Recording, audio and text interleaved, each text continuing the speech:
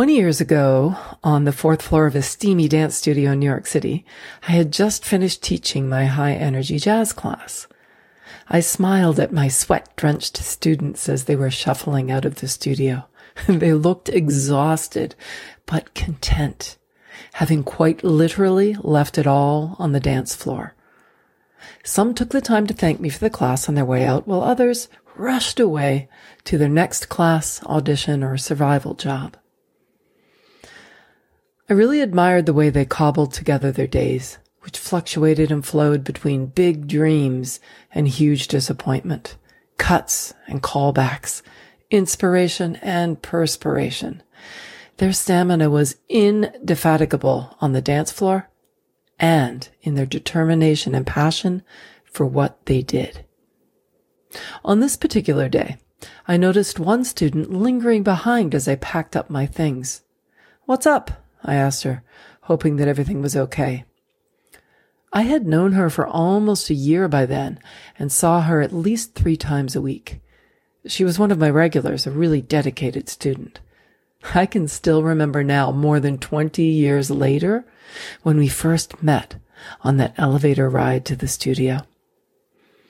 There was something about her that compelled me to say hello in that moment, on that particular day.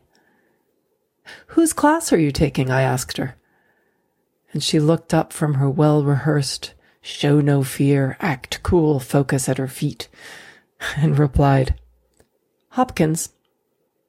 I smiled out loud, just as I am smiling right now, as I remember that day. But back to the story. "What's up?" I asked her as she reached into her dance bag. "I made something for you," she said, offering me a beautiful teacup and saucer that she had made for me.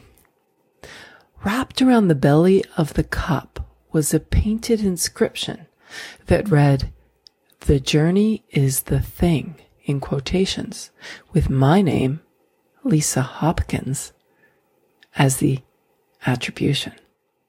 "Did I say that?" I asked. "You always say that," she laughed.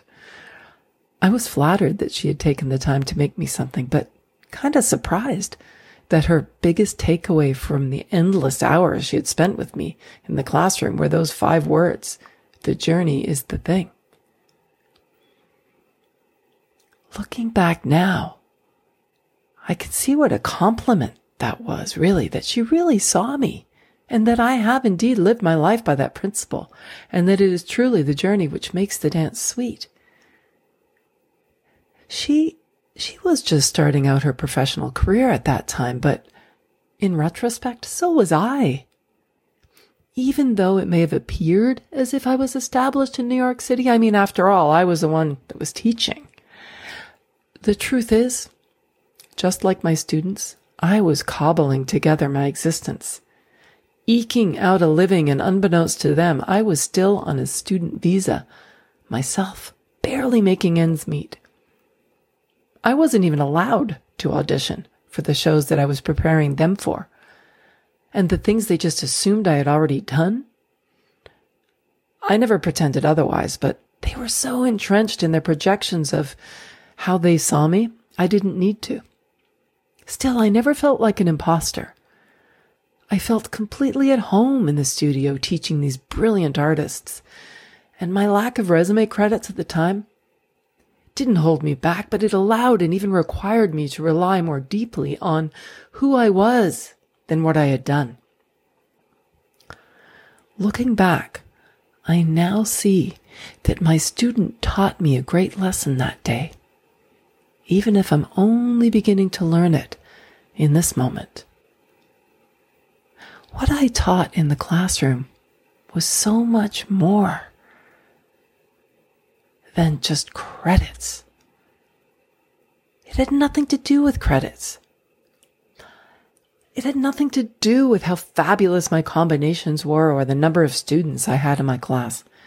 It was about igniting the purpose and joy in whatever we do, and understanding that whether you are going from a jeté to a pirouette or from a classroom to your day job, life can be danced everywhere you go, in every place.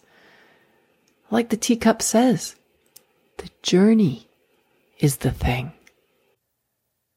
It's no surprise to me that my student went on to have a marvelous career herself, and I am so honored to have been part of her journey. I still have that teacup with the inscription on the mug, and as I sip from it now, I recall our chance meeting on the elevator that day and the coincidence that it was me she was coming to study with. But in the end, it was she who has taught me something about myself. And for that, I am grateful. I'm Lisa Hopkins. Thanks so much for listening. Stay safe and healthy, everyone, and remember to live in the moment.